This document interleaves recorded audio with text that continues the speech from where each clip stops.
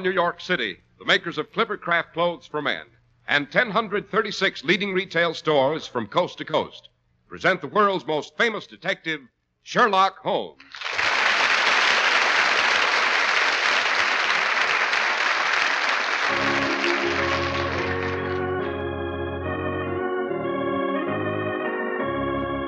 Tonight's adventure, Death is a Golden Arrow. And so here we are, as usual, in front of Dr. Watson's cheerful fireplace. There's a hint of spring in the softness of the air, but a fire still feels mighty comfortable after sundown, eh, Dr. Watson? Right, Mr. Harris. It's rather like a man who wants to show off his new spring suit, but still hasn't managed to do without his overcoat. Well, if they're both Clippercrafts, chances are one is as impressive as the other, Dr. Watson. Right you are. And next Sunday is Easter. And because Clippercraft prices are so low, this week's a good time to buy your Clippercraft suit and topcoat. These low prices, you know, are the result of the unique Clippercraft plan that concentrates the buying power of 1,036 of the finest stores across the nation. It's a year-round operation that results in substantial economies in manufacturing and distribution costs. It puts money in your pocket, even in these days of high prices, through the tremendous savings that result. And this is important, too, at a friendly local independent store, a store you can trust. Fresh new assortments of spring Clippercraft clothes, including long-wearing worsteds, are ready now at your Clippercraft dealers. Beautifully tailored, finely styled, expensive-looking suits at only $40 and $45. Top coats in fine coverts and worsted gabardine at only $40 and $45, and sport jackets at only $26.50. Seeing is believing. Simply compare Clippercraft with clothes selling for many dollars more.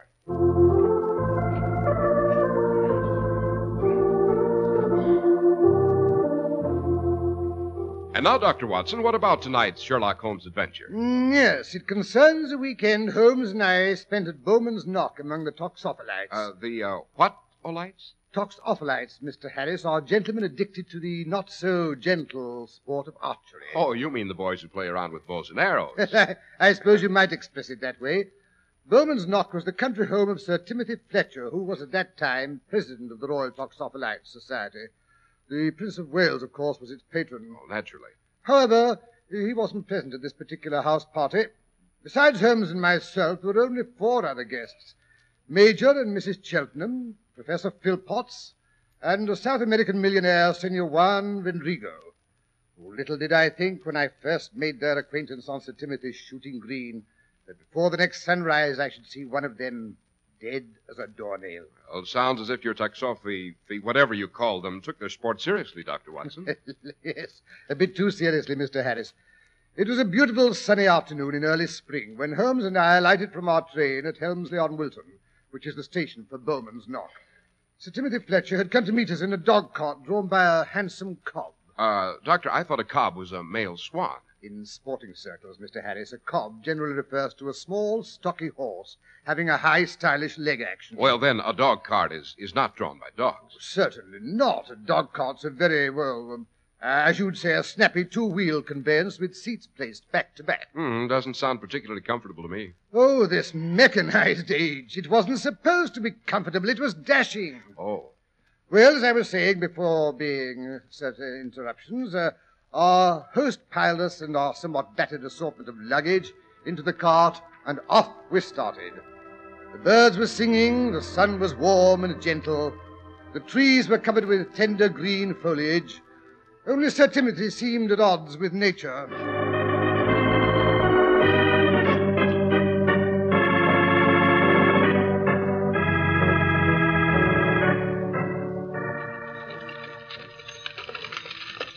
Confound it, Holmes, I don't like it. I don't like it at all. There's something brewing, something nasty.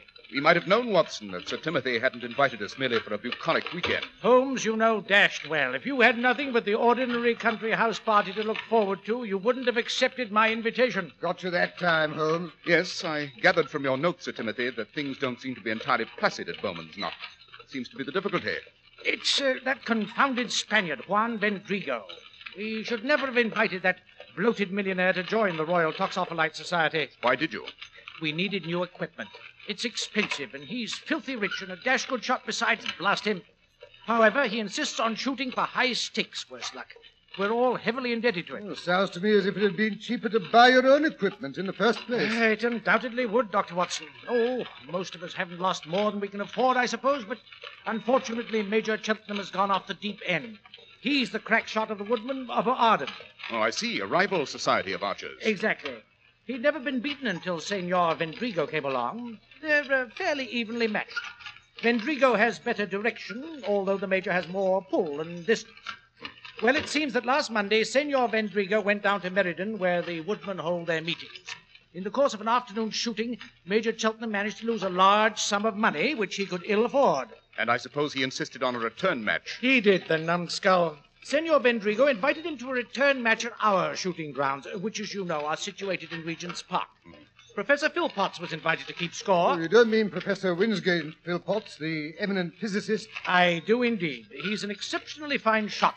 His aim is practically infallible.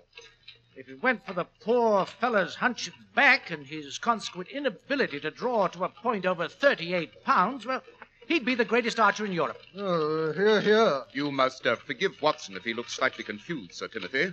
His trusty service revolver is the only lethal weapon he understands. And you, I suppose, know what Sir Timothy is talking about. Quite. The power to draw an arrow to the point means the measure of pull necessary to draw the bowstring to the position from which the arrow is released is measured in pounds.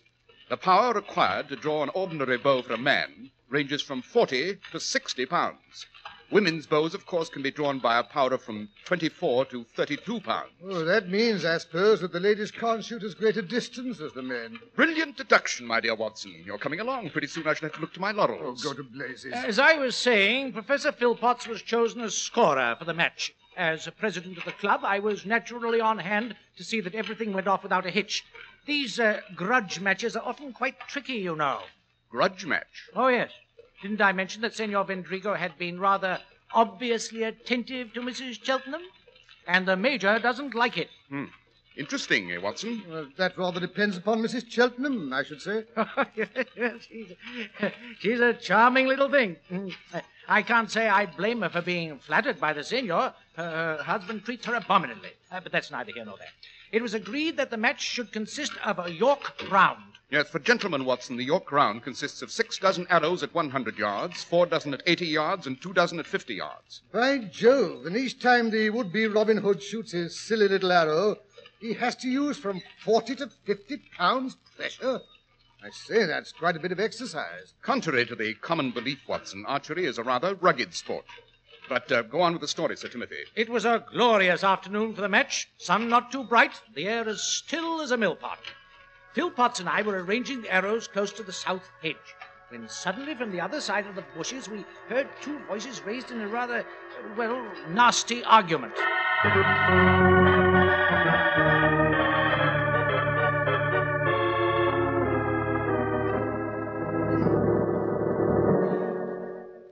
My advice to you, my dear Major, is to, cut down on the consumption of alcohol, or you will not be able to see the target, let alone hit the goal. Mind your own business, you dirty yellow Gently, liver. Major, gently. Do not make me to lose my temper, or I shall refuse to shoot a match. Go ahead. What's it to me? Only this. If you do not win back what you have lost to me, you must pay what you already owe. But that you cannot do. You would have to go into bankruptcy. And if you go into bankruptcy, you will be obliged to resign from the army in disgrace. No. Why, you dirty yellow You liver. have said that once already. To me, the repetition is offensive. It is only from the goodness of my heart, remember, that I give you the opportunity to win back your losses. What can I gain from the match? What do you mean? You have no money to wager. You have already lost that.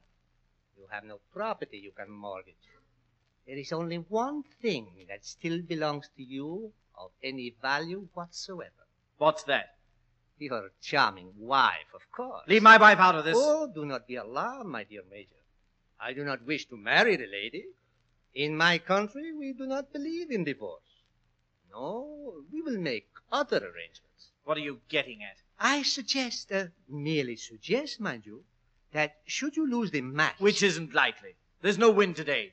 I never miss when it's still. I say, should you lose, You will arrange to neglect your wife sometime this weekend, when we are all guests at Bowman's Knock. You think I'd stand by and see any man make advances to my wife? Oh, heaven forbid. I merely suggest I shall we say, visit Mrs. Cheltenham. Surely, if you have confidence in your wife and your ability as an archer, what can you possibly lose?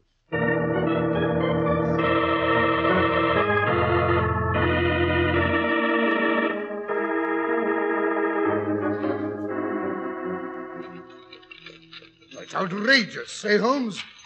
Of course, I suppose the Major refused to go on with the match. How could he, Watson? I had a good mind to call off the match myself, Mr. Holmes, until Professor Philpotts pointed out that if we took any cognizance of the matter, everyone would know we'd been eavesdropping, which would have been embarrassing all around, don't you know? Very. Moreover, the Major and Senor Vendrigo would have probably gone off and shot the match somewhere else without proper supervision. Unthinkable. What happened? The match was nip and tuck all the way. Senor Vendrigo had a slight advantage at the beginning. Due no doubt to the Major's use of spirituous liquors. Quite, but by and by, as he became more sober, his aim became absolutely deadly. Moreover, as the afternoon wore on, Senor Vendrigo began to tire. And the Major didn't? The Major, my dear Holmes, is an ox. Well, believe it or not, when it came to the final shot, the score was absolutely even. Vendrigo shot first and hit the gold. The gold, that's a bullseye, Watson. Did the Major equal the shot? They were now shooting at 50 yards. It shouldn't have been too difficult. I tell you, my heart was in my mouth, and I could see the sweat pouring down Philpotts' face. But just as the Major drew his arrow home, Senor Vendrigo sneezed. Dashed unsporting. Well, of course, the arrow went wide of the mark. No, Dr. Watson. If it had done so, I should have insisted the Major take the shot over. But he hit a red. Vendrigo claimed the Major had already released the arrow when he sneezed. Otherwise, the shot must have gone much wider off the mark. No, we were obliged to give Vendrigo the match. He won by a single point. Under doubtful circumstances. Is the Major a man to take things lying down? Why do you think I asked you down to Bowman's Knock, Mr. Holmes? I'm expecting an explosion, and I think I can promise it won't be nice.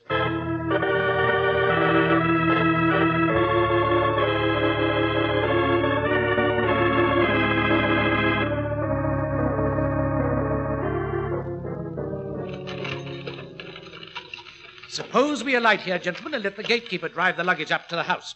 Here you are, Rogers. Yes, sir. Tell Parsons the bags go in the tower bedroom. Yes, sir. Get up, Juba.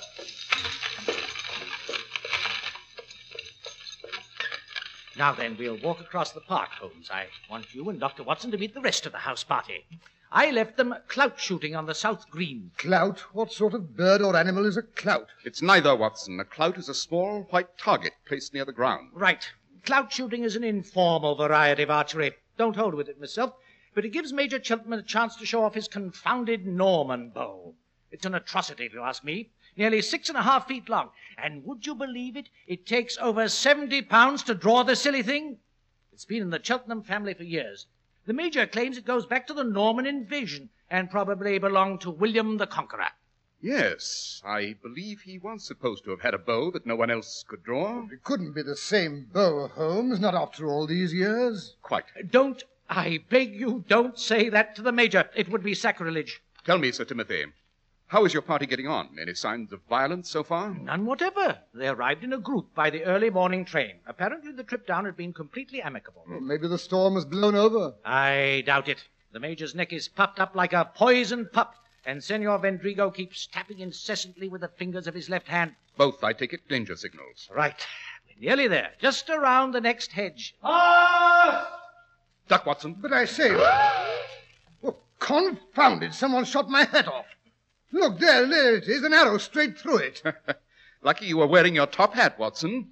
Fast is a call of warning. The golfer shouts for, the archer calls fast. Confound it! No one had any business to shoot in this direction. What silly Oh, fool. dear, I do hope no one's hurt. I tried to stop the Major, but I'm afraid he's been drinking again. And like a small boy with a snowball, he just couldn't resist a top hat. Holmes, that's not very funny. I might have been killed. Oh, no, I don't think so. My husband is really an excellent shot. Then you, I gather, are Mrs. Cheltenham. Yes. Sorry, where are my manners? Mrs. Cheltenham, may I present Mr. Holmes and Dr. Watson? How do you do? Oh, not Mr. Sherlock Holmes. I'm afraid so, Mrs. Cheltenham. But it's nothing to be alarmed about, madam. He's really quite harmless, you know. To anyone who stays on the right side of the law. Ah, here come the others. Good Lord. I made a hash of your hat, old man. Sorry. Yes. But you'll admit it did fly through the air like an eagle. A golden eagle. At least this time it is not the Latin exuberance which is to blame, Sir Timothy. No, British lack of judgment, I'm afraid. Gentlemen, this is Mr. Holmes and Dr. Watson. Major Cheltenham, Senor Vendrigo. How do you do, sir? Yes, Professor Philpotts. As usual, I am the postscript. Which so frequently carries the gist of the communication, Professor. Thank you, Mr. Holmes. My ego could do with a bit of bolstering. These two have been putting it over me all afternoon. I can't hope to equal their archery scores, you know. Why don't you give up, Philpotts, and shoot with the women? Arthur. Major, really? Do not feel badly, Professor. Even I cannot draw that great hulking bow he so brags about. It is fit for nothing but to kill cows. That's about Oh, enough. Arthur, please. Huh? Oh, well. I can't blame you chaps for being jealous, I suppose. Here, have a look at this bow, Mr. Holmes. Ever seen its equal? It is rather remarkable, Major Cheltenham. I've certainly never seen a self-bow this size. Yes. It consists of a single piece of yew, as flexible as the day it was made. If you have the strength to draw it, of course. Which you apparently have, Major. That's right, I have. What's more, I'm the only one that has.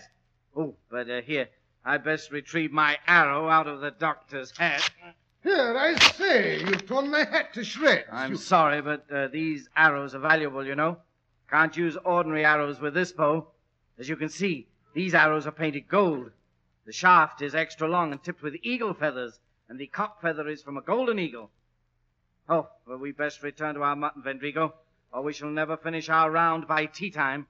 Absolutely. It gives me not much time to prove, my dear Major, that there is more to archery than brute strength. Come along, Philpotts. At least you can keep accurate score. Holmes, I don't like those people. Not even Mrs. Cheltenham and the Professor? Oh, I dare say they're harmless enough. I wonder, Watson. I wonder.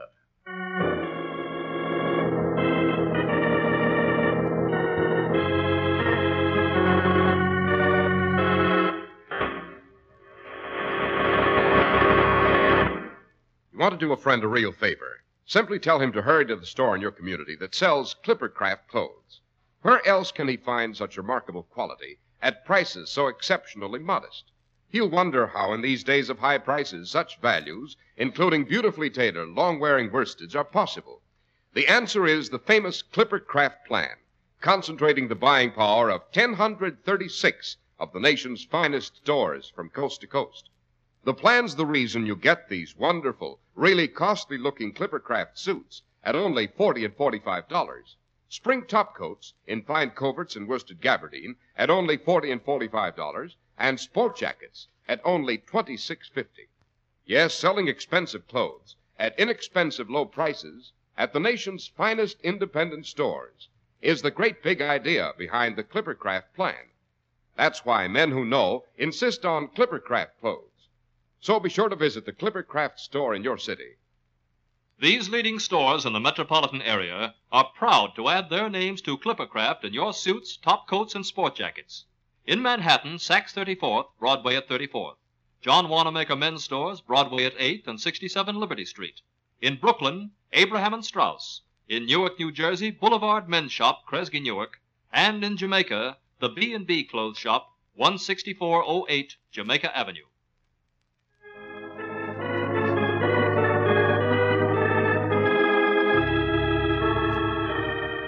And now back to our story. Night has fallen. It is past midnight. Holmes and Watson are hiding in an upstairs closet. I say, Holmes, why are we sitting here in this darkened linen closet? It's past midnight and my legs are getting cramped. If you must wait for an accident to happen, why not go back to our room where we can be at least comfortable? Impossible, Watson. This closet has a much better view of Mrs. Cheltenham's door and the two corridors which approach it at right angles. Just what you think is going to happen. I don't know, confound it. Wait a minute.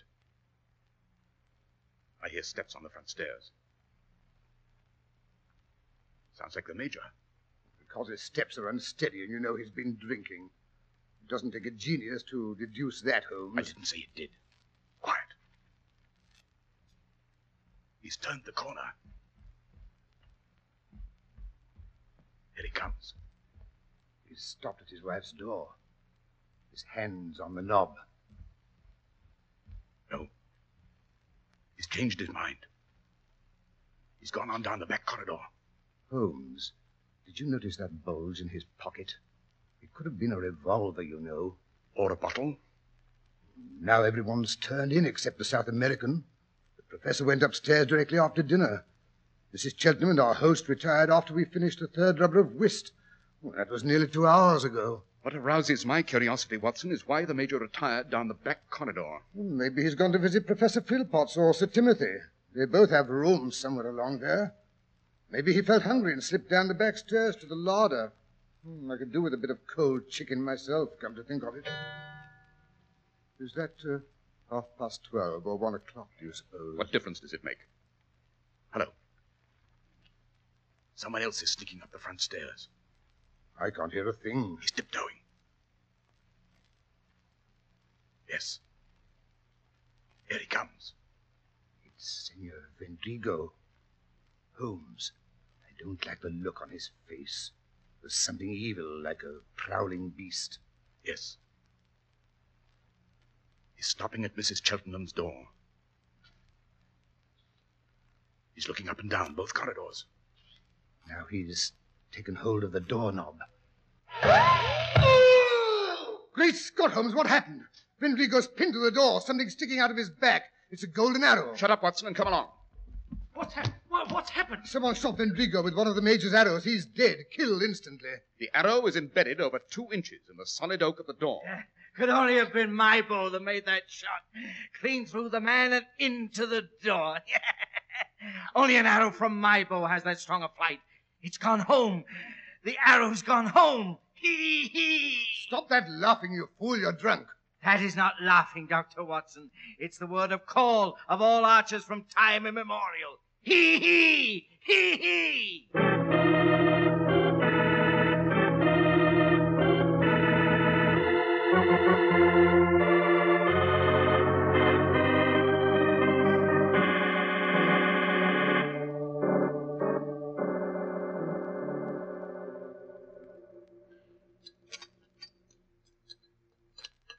Better let Dr. Watson give you another cup of coffee, Mrs. Cheltenham. I don't need it, thank you, Mr. Holmes.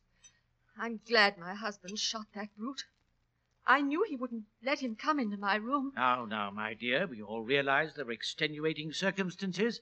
I'm sure the law won't punish him too severely. I hope you understand. I had to give him in charge. I understand. All the same, Sir Timothy, I think you were just a bit hasty in handing him over to that fool of a constable. What do you mean? It should have been obvious to a child of 4 that Major Cheltenham was too drunk to have made that neat a shot. Straight through the heart, wasn't it, Watson? But it was his bow that was used. We found it at the end of the corridor. He's the only one that has the strength to draw it. Besides, he didn't deny he'd killed Vendrigo. Again, he probably was too hazy to realize exactly what did happen. Oh, but here comes Philpotts. His cane sounds unusually staccato this morning. Good morning, Professor. You don't look as though you'd had too good a night. I must admit that I didn't shut my eyes after I awakened and was informed what happened. But you did manage to sleep through the murder. Yes. Can't explain it. Usually such a light sleeper. Probably all that sun and fresh air yesterday. No, I won't have an egg, thank you. Just coffee. Can't face an egg this morning. Yes. Committing a murder does take away the appetite. Doesn't it, Professor? What do you mean? I'm suggesting that you were the man who shot Senor Vendrigo at 1:05 last night. With the Major's famous bow? I believe it's agreed that was the weapon used, Mr. Holmes. Indubitably. Then don't you see how ridiculous your statement is? That bow requires 70 pounds to draw it. I'm physically incapable of more than 45 pounds. Using the ordinary or manual method, yes. However, there are other ways of exerting pressure besides pulling. What are you suggesting? It doesn't take an expert physicist like yourself to understand the value of leverage. Well, what good would that do? I suggest that the professor's cane would make an excellent lever. It has a very handy small crook at the upper end. By hooking that through the string, and using, shall we say, the back of a chair or even the handle of your bedroom door as a fulcrum.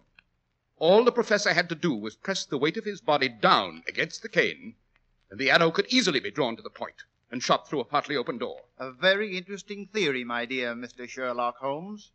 But it takes more than theory to hang a man. It takes evidence. I think I can provide that as well, Professor. You see, I noticed the drops of blood trickling down onto your left wrist when the constable was questioning you last night. Nasty gash, isn't it? Don't you think you'd be wise to let Dr. Watson dress it? What's all this about, Holmes? I admit I don't understand a word you're saying. Professor Philpotts does, however. Grab his arm, Watson, his forearm. Right. No, you don't. Oh! Sorry, orders. There you are, Holmes. Old jiu-jitsu comes in handy now and then. Now, if you'll roll up your left sleeve. Oh, no sooner said than... By Jove, I say. That is a nasty gash. Yes. Professor Philpotts made only one mistake in his little plan to get rid of the two men he hated most in the world. The seigneur, to whom he owed money, and the major, who was always bully-ragging him. His mistake was that last night he forgot to put on a leather arm guard to shield his left arm from the stroke of the string after the discharge of the arrow. Any bow as powerful as the major's has a particularly vicious backlash, don't you know?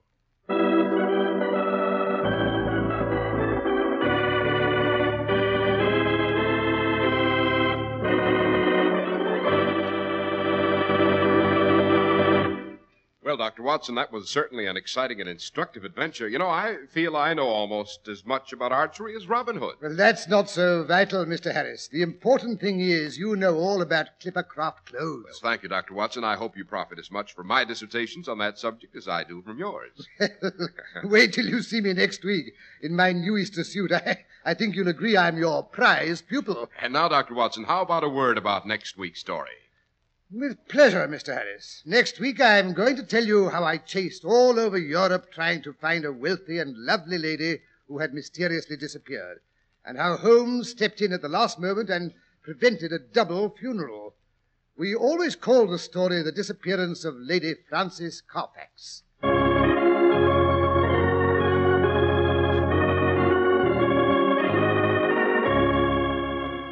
The makers of Clippercraft Clothes and 1,036 leading stores from coast to coast have brought you another in the new series of broadcasts featuring the world's most famous detective, Sherlock Holmes.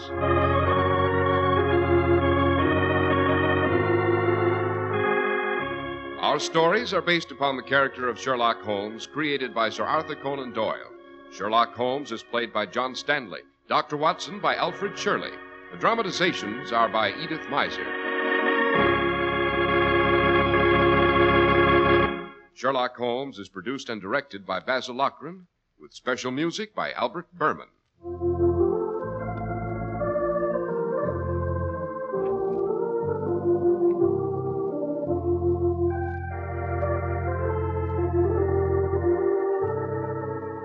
If you don't know your Clippercraft dealer, write Clippercraft, 200 Fifth Avenue, New York City.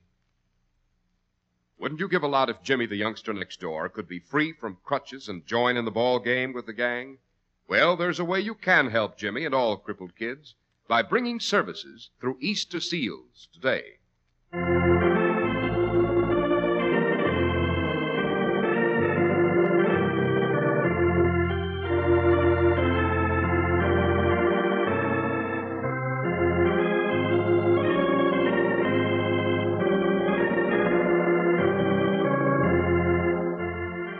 Be sure to listen next Sunday to Sherlock Holmes in The Disappearance of Lady Frances Carfax.